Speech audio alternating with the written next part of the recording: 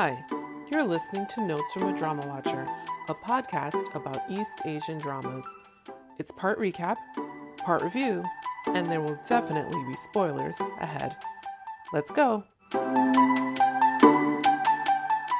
Hi, this is your host M, and this is episode 12 of Notes from a Drama Watcher.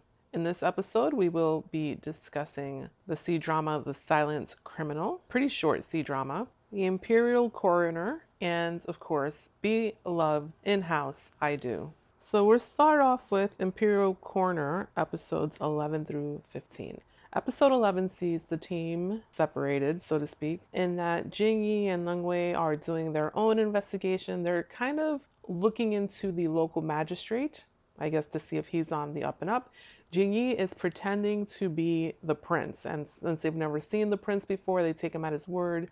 They're treating him as the prince and giving him information, plying him with food and drink, etc. The prince and Chuchu are still at her house. The princess asked to and the general, his brother, are staying over at the house. And Chuchu's older brother is there as well and is behaving oddly. I think a bit jealous. They all drink, he is drunk, and he basically dares the prince to go visit the witch doctor's haunted house. Remember, the witch doctor is who Prince Jinyu is thinking is his father anyway. So of course he is going to take Shinhei, who the older brother, up on his bet or his dare and go visit the witch doctor's house. Part of the reason it's considered a haunted house is because there's a kind of a moaning sound that comes from it when it's windy. The prince, with his deductive reasoning, realizes that it's just the way the walls are built when the wind goes through. That's why it's making that kind of sound. And he realizes that this was basically done on purpose to keep people away from the home. And this is because the witch doctor has hidden a secret within the walls, which they discover when they knock the wall down. And, now it's another mystery. Why is this thing there? Who did this? What's going on? In the meanwhile, Chuchu's family in episode 12 is getting very nervous because Prince Jinyu, along with looking for his own father and everything, remember, he's also there to investigate Chuchu's background to find out who she is, to see if she can become an imperial coroner. And they're very nervous about this. And you don't know why, but it does come out. She's got a birth secret, basically. And that is that she is adopted, which she herself was not aware of, but everyone else in the family knows. There's also kind of a misunderstanding in this episode. Well, it's not so much a misunderstanding, but just the Prince Jinyu is asking her again about the pendant, and then finally shows her that he's got the other part of the pendant, and that the witch doctor is his father. And she takes it to mean he never wanted to hire her as a coroner in the first place. There was no test that she needed to take. He was simply using her to get his answers about his father. The head eunuch, in the meantime, is also continuing his political maneuverings. It is the death anniversary of Prince Jinyu's father, so he goes to the princess's house, Prince Jinyu's mother's house, to say that the emperor, sent him there to pay respect. And a few minutes later, the Minister of War shows up, who really has been sent by the emperor to pay his respects. So the head eunuch was lying. He was just trying to, I guess, get into the house, or maybe just show his power. I'm not sure. But the war minister of war, basically strives in to save the day. Remember, he is Prince Jinyu's master, mentor, so close to the family. That's all very interesting in its own way. I'm more interested in the Chuchu and the prince story, but this side of the story is also very interesting because you get to see how everyone has to be so polite to each other while at the same time they're doing these political moves, and they're trying to one-up each other. The princess is in kind of a precarious position. The head eunuch has power, so she can't just be like, stay out of my house, but then she also doesn't trust him, and probably knows that he is maybe stretching the truth when he says that the emperor told him to come there, but she can't outright just, start accusing everyone of lying. She's got to be very diplomatic about it. Now, the issue of Chuchu's birth secret, to me, is very interesting. I feel like there are some cultural things here that I'm maybe not getting. Or they're just being very overly dramatic in the drama, and it has nothing to do with culture. They all seem to, well, let me backtrack. So her birth secret, it is a woman who, remember, the whole family are coroners. So whenever someone passes away, they get called out to bury the body or retrieve the body, etc. So the father in the past was called out to retrieve a woman, and they discovered that she was pregnant. 8 months pregnant, I believe it was. He said 8 months at one point. She may have been 9 months. And she was pregnant with Choo Choo. And he is able to probably perform some kind of cesarean, I guess, and is able to have her give birth to Choo Choo, or at least extract Choo Choo, because she has already passed away at this point, the mother. And they all seem to think that they're going to get into a lot of trouble for this. They even used the term coffin baby in describing Choo Choo. I tried to kind of look that up and didn't really see what the meaning of it was, if it was some term that was used before. But they are really scared that that the prince is going to arrest the entire family for helping this woman who had passed away, deliver her baby, and for then keeping Choo Choo and raising her in their family. And they're all begging his forgiveness, including Choo Choo's begging his forgiveness because she doesn't want the family who raised her to get in trouble, quote unquote, for her. So that was just a little hard for me to understand. I didn't get why they were so scared and why they would think that they were committing a criminal act, unless they thought it was someone would think they were desecrating the woman's body. But I don't know, from a modern perspective, I'm just thinking like mostly anyone would want this child to be born, right? Including the mother. I'm sure if she had been alive and had any say so, would want the child to be born. So that was a little difficult for me to wrap my head around what was going on in that scene. In chapter 13, we get into, the prince had no intention of getting anyone into trouble. And he basically is explaining to Choo Choo, I had to find this stuff out about you. I had to look into your background. I have to know everything about you, which makes sense. She's going to be working closely with the prince, with royalty.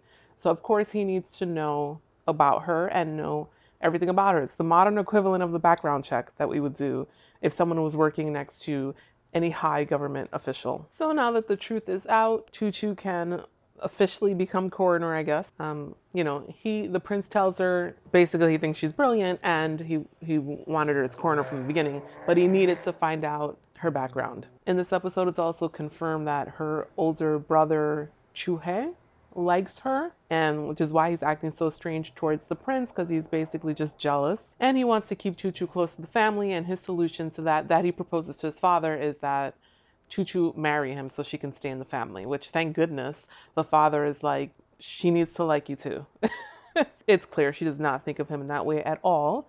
They were raised as brother and sister, and she just sees him as her brother. Choo Choo also finally realizes that there's no way Prince Jinyu can be the handsome judge, because he would have been a child when these cases were taking place, that all these stories that she heard.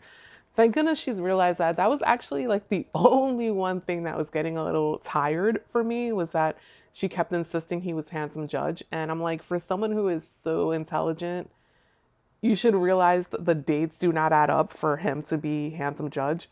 So thank goodness she has realized that. And hopefully we'll be dropping that. So in the next couple of episodes, we've got two mysteries running at the same time, right? We've got Prince Jinyu still trying to find out what has happened to his father, where he's disappeared to, if he's still alive, which he's assuming that he is. And also at the same time, Choo Choo has found out about her mother, and they have exhumed her mother's body. Choo Choo does the autopsy, which, I mean, even if she never grew up with her, that's extremely tough. Because she does the autopsy, realizes that they had been told that the mother had committed suicide, and it wasn't true. She was murdered. And now they have to figure out why and who did it. But there's another stumbling block that has come into Choo Choo's way right at the end of episode 15, which is going to make it difficult for her to get on that mystery right away. I am still really enjoying the show. All of the acting has been good so far. I really like the characters. Lung Wei, who has just come in now in the past couple of episodes, is interesting. We get to see that in a conversation she has with Choo Choo, she has some kind of tension going on with her grandfather, who is the general, and she gets into talking a little bit about that and why it made her choose to go with them on this trip to this part of the country that in the past she kind of refused to go to. It's good to see Choo Choo's family. They're really sweet, except for the older brother, who is kind of annoying, honestly. But Dad and Grandpa are really sweet, and they raise Choo Choo with love. and obviously, made her into a good person. Not seeing any plot holes or anything so far. There are two mysteries going on, like I said, so I hope it doesn't get too confusing, but so far I am able to keep up with it. And next up, we've got Silent Criminal. Silent Criminal is a 13 episode drama. It originally aired on iQIYI and it can be seen on Viki. Episodes are about 35 minutes long and it stars Wen Sheng as Long Yao, who is a high ranking Imperial Guard, and Leo Li as Shijing Yao, who is a local constable. The drama opens with thieves attempting to steal the Dayan Tu Ya from a high official, a general, who was entrusted by the previous emperor with this treasure, with this artifact. Only the thieves are caught by the guards, and a call goes out by the guards. They send out a flare, call for help, and it's not to help with the theft necessarily, but it's calling the Imperial Guards to help them protect the official, the general. Long Yao and his partner respond to the call, and they realize during the course of their duties that the treasure, the artifact, has been stolen. If word gets out that the Dayan Tu Ya has been stolen under the general's watch, he would suffer and perhaps even be killed. And Long Yao knows this. He is a high-ranking Imperial Guard, and he and his partner kind of pretend that they don't see the empty box and they just go on their way. And all of a sudden, the partner stops and decides to turn around. Long Yao's like, we cannot use this information to our advantage. It would be dangerous, kind of thing. His partner doesn't listen to him, turns around, and tries to essentially blackmail the general with this information that he has because it's very, as I said, it's very dangerous if word gets out that the Dayan Tu Ya has been stolen. His attempt at blackmail begins a series of murders and maneuverings to cover up the theft. And investigating the first murder is Shijing Yao, who is the local constable I mentioned. He's a somewhat bumbling constable who nonetheless has good investigative skills. If you've ever seen, this is really old, but if you've ever seen like Columbo or I think some of the Agatha Christie, some of her characters might be this way, where they're kind of bumbling. People think they're fools, but they're actually solving the crimes and, in the back of their minds. It's sort of like that, but not necessarily. He's not playing like a bumbling fool on purpose,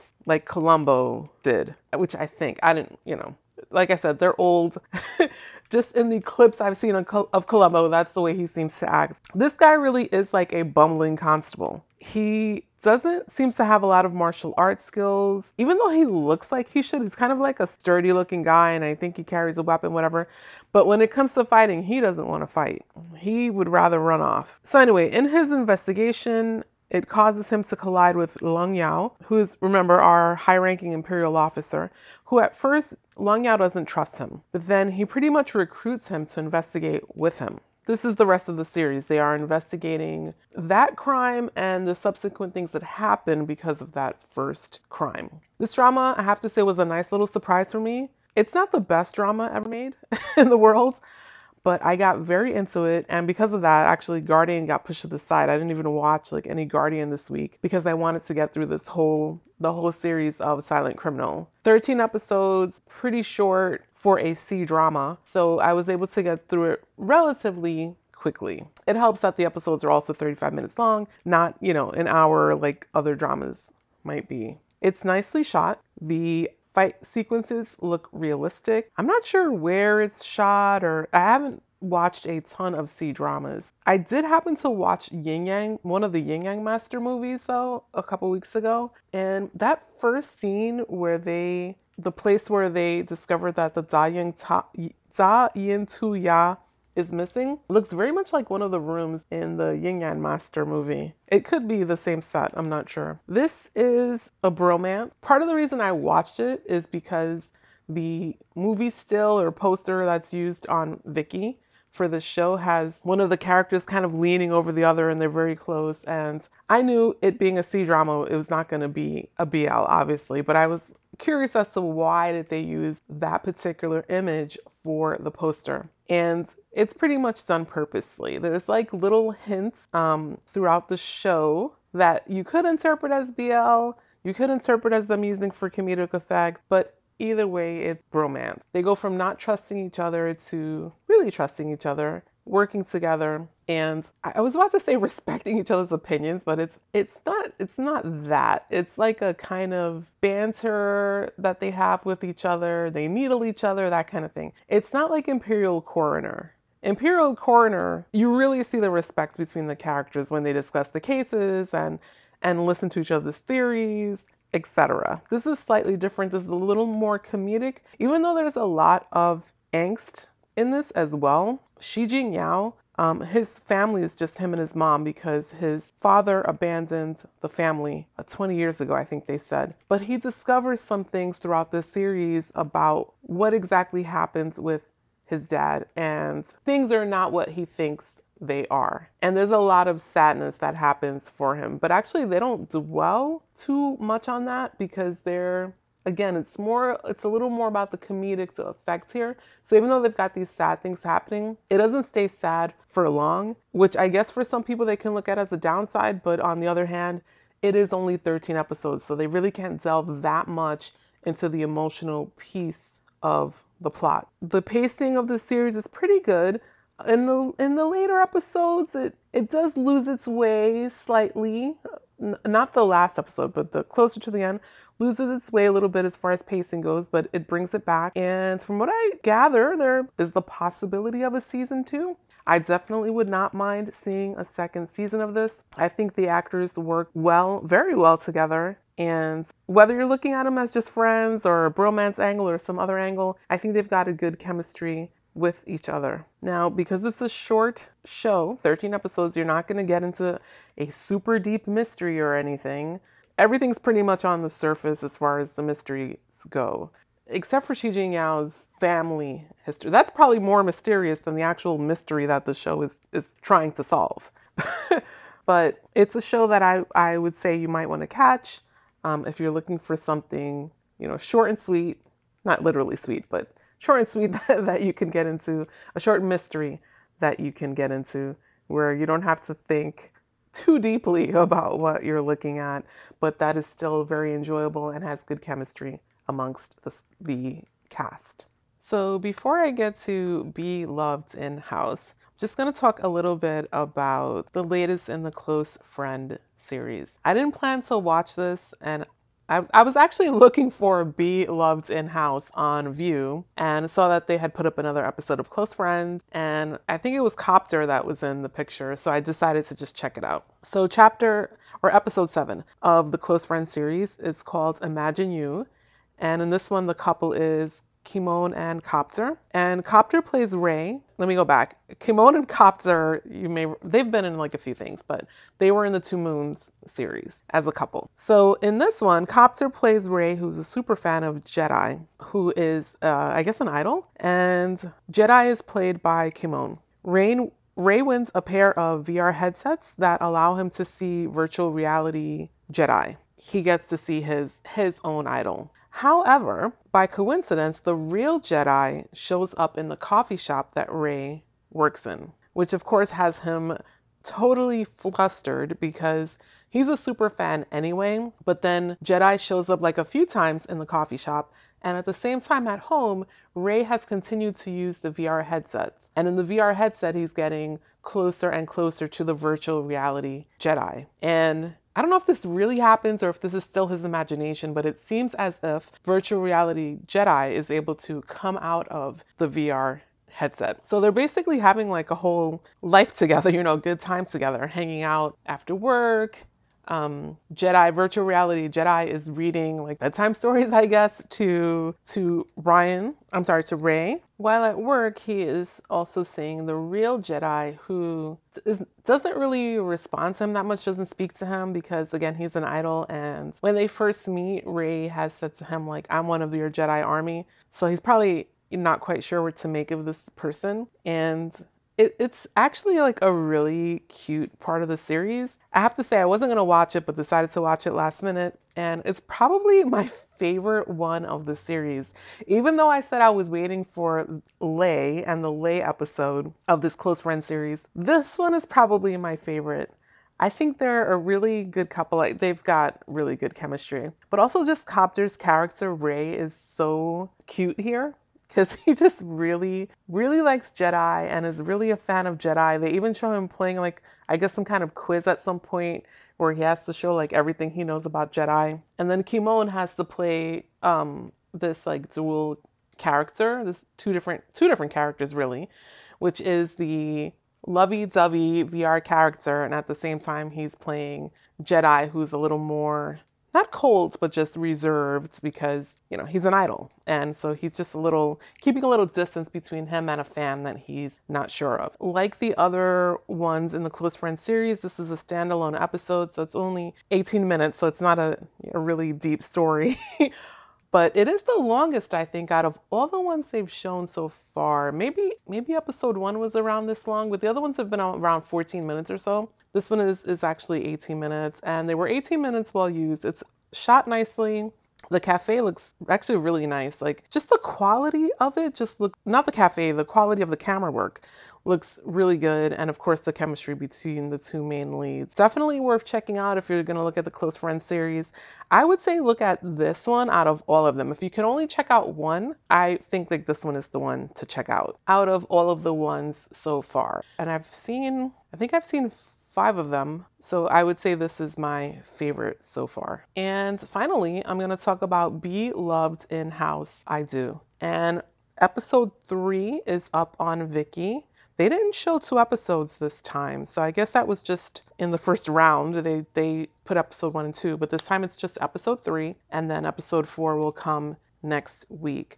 I did see someone put on Twitter, so this is like a rumor, I don't know if this is anything official, that if Be Loved in House does well, it's kind of supposed to be part of a series kind of thing, the same way the History series is for that company. So I'm hoping the series does well. I think it was off to a good start with episode 1 and 2. So hopefully, as it continues, I believe it's 10 episodes in total, the whole series will do well and we'll get another series besides History. Because History, I like a lot of History, but I have to say History 4, I mentioned in a previous podcast, I wasn't going to do a review for it here because I got a lot of problems with that particular part of the History series. So I'm a little afraid for what's going to happen going forward. Although, I guess Make Our Days Count 2 is probably the next thing in the History series, so that's a good sign, if that's the next thing. And I would not mind at all seeing a Li Chang, Tang Tang, or Muren story. I would love them having their own series without that other couple in it. So all is not lost for History, but I think they stumbled a bit with History 4. So anyway, let's move on to Be Loved in House I Do, episode 3. So episode 3 starts off where episode 2 left off, which is Shilei is daring Yuzhen to make a bet with him, and Yuzhen's kind of like, nah, that's okay. Which made me laugh because that's pretty much my response, what my response would be to that. So Shilei, pushes it again, and Yuzhen's still like, yeah, that's a waste of time, no thanks. But he finally does agree, and the bet is to see which of them could get a business partner first, for the business. And whoever wins, the other person has to, I guess, fulfill a promise for them. Yuzhen promises to cancel the rule. He just says the rule, but I'm assuming it's the no dating rule. And then he says that Shilei has to, promise him something, but he doesn't say what it is. He just says it's a secret. And Shilei agrees to that. Of course, as he's telling him, it's a secret, he's like grabbed his arms, and this is Yuzhen has grabbed Shilei's arms, and he's leaning into him, and he's whispering this into his ear, which if I was Shilei, I would be like, I should think twice about this. But he doesn't, and they agree to the bet. Yuzhen even gives Shilei the chance to back out, and Shilei doesn't. I think that just fires him up more to do this challenge. But so he leaves the office, and Yuzhen seems a little too happy that, he's accepted this challenge, or that he's continued with the challenge that he himself set up. I don't know if I mentioned this I don't think I mentioned this in the last podcast, because even though I say there are spoilers, I do try to leave some stuff as a mystery in case people want to watch the episodes. But in the last episode, in episode 2, there's a little bit of a flashback. I don't know how long ago this happens, but it shows Yuzhen outside of the shop while the workers are out there handing out flyers, trying to drum up business. And he sees Sheila at that time, and it almost looks like love at first sight at that time. So he remembers Sheila from this time. Sheila does not remember him. I don't know how important this is. I don't know if the whole reason he has the shop is because of Sheila. We're going to find this out later, I guess. But because of that, there's kind of this UST, tension between them. It's one-sided though, right? Because Sheila doesn't really know what's going on here. Eugene is the one who knows a little more, who knows that he met Sheila before. So the three employees try on their own to drum up some business, get some business contacts. They're doing this in the cafe. So it's kind of another funny scene because while they're talking about how they're trying to get business, these same three girls that were in there before when they were in the cafe in the previous episodes, they're still there. And I guess they're supposed to be like social media influencers because they always seem to be on their phone. So they overhear them and they're like, kind of like, we'll help you. So I guess, I don't know, for the rest of the series, they're just going to be hanging out in this cafe, being all in the business. In the meanwhile, things are not going super great like they want it to. So they decide that they're going to spy on Eugene again, on the boss. And who should be volunteered for that again but Sheila, like before. The thing is that Sheila is like the worst spy ever because in the previous episodes when he was spying on him, he's like following directly behind him, which of course Eugene turns around and sees him. This time he's spying, digging through the things in his office, but his colleague is, coughs and says like he's coming kind of thing. And he just stays in the office. He had plenty of time to leave, but instead he stays there. And then when Eugene comes in, he's like, oh, I was bringing in some things for you, which is it's just so super obvious. Which obviously this is on purpose, right? Because this is a lighthearted kind of show. Or it's supposed to be lighthearted. And so far it's accomplishing that. It's pretty cute so far. Like I said before, the tension between the two main leads is pretty good. They've got good chemistry together. I like all the other employees. I like all the acting here as well. Those three girls in the cafe are a nice touch, as comedic relief. And the continuity in the episodes is good. This seems like a really small thing, but at the end of episode, or not right at the end, but in episode 2, Sheila actually cuts himself when they're in the house, and that's when I had said that Eugene showed a little bit of humanity. He was helping him with the cut, and he bandages the cut. And here in episode 3, for about halfway through the episode, Sheila has that band-aid on his finger. I know it seems like a small thing, but I cannot say, and I'm sure all of us have seen so many dramas over the year where this was a little cut that he cut on his finger when he was cutting tomatoes. I'm sure we've all seen shows where somebody was like stabbed or shot, and by the next episode, there's no evidence whatsoever of the wound. It's very ridiculous.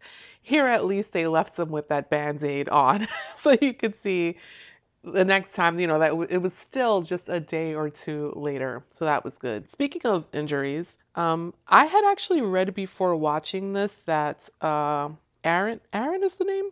Aaron Lay? Yeah, the actor for Eugene's character had been in an accident before. And so he actually hasn't been acting for a while. This is his first role back, I think. And it was a pretty bad accident. I actually went and read about it to see what exactly happened. So he was riding on they say a bike. I don't know if it was a motorbike or, a pedal bike, but he was on his bike on the way to the gym and was hit by a minibus, and he had to have his spleen removed. And he had some broken ribs and a collapsed lung. It was really bad. Apparently, he doesn't even remember the accident. He had brain hemorrhaging as well. So it was really bad. And actually, in this episode here, they show in the first episode, I think they showed Sheila shirtless. In this episode, they show Eugene shirtless, and you see the scar. And again, I know this might seem like a small thing to some people, but I actually like that they showed it. I think they're going to make this a part of his story, his character's story on the show. But even if they didn't and they were just showing the actor like that, I like that they did that because, people have scars, people have had surgeries. It's just reality. And seeing that on him shows, how much of a survivor he is. And I'm glad for him that he has recovered, mostly it seems. He may have some lingering things, I'm sure, but he's mostly recovered and he's back on his feet and he's back acting again, and that is great to see. I'm happy for him. I don't know him personally, but I'm happy for him the same way I'd be happy for anyone who's recovering from something like that. And I'm glad they're not, slathering on makeup and covering what's just a part of his body. So another good episode. I think this series is off to a good start, and I hope it's true that whatever company this is from is going to come out with more in the series. I mean, I kind of figured it's the name Be Loved in House, and then it's actually colon I do. So, part of a bigger series. But I think they're off to a good start with this one. And that is it for episode 12 of Notes from a Drama Watcher. In the next episode, I'll be talking more about Imperial Coroner, and hopefully I'll get back to watching Guardian because I will have finished Silent Criminal by then. And we'll see what else comes out. Top Secret is out on, which is another BL drama. I think it's on WeTV. It might be online. I'm not sure which one. Line TV. I might check out one of those, but we'll see how much time I have. We do have a holiday weekend coming up, so I may not be able to check it out, but anyway, thanks for joining me for this episode. If you want to reach out to me online, make any comments, if you agree or disagree with what I've said here, or have any suggestions, you can catch me on Twitter at DramaWatcher6 or by email at DramaWatcherNotes@gmail.com. Be safe, everyone.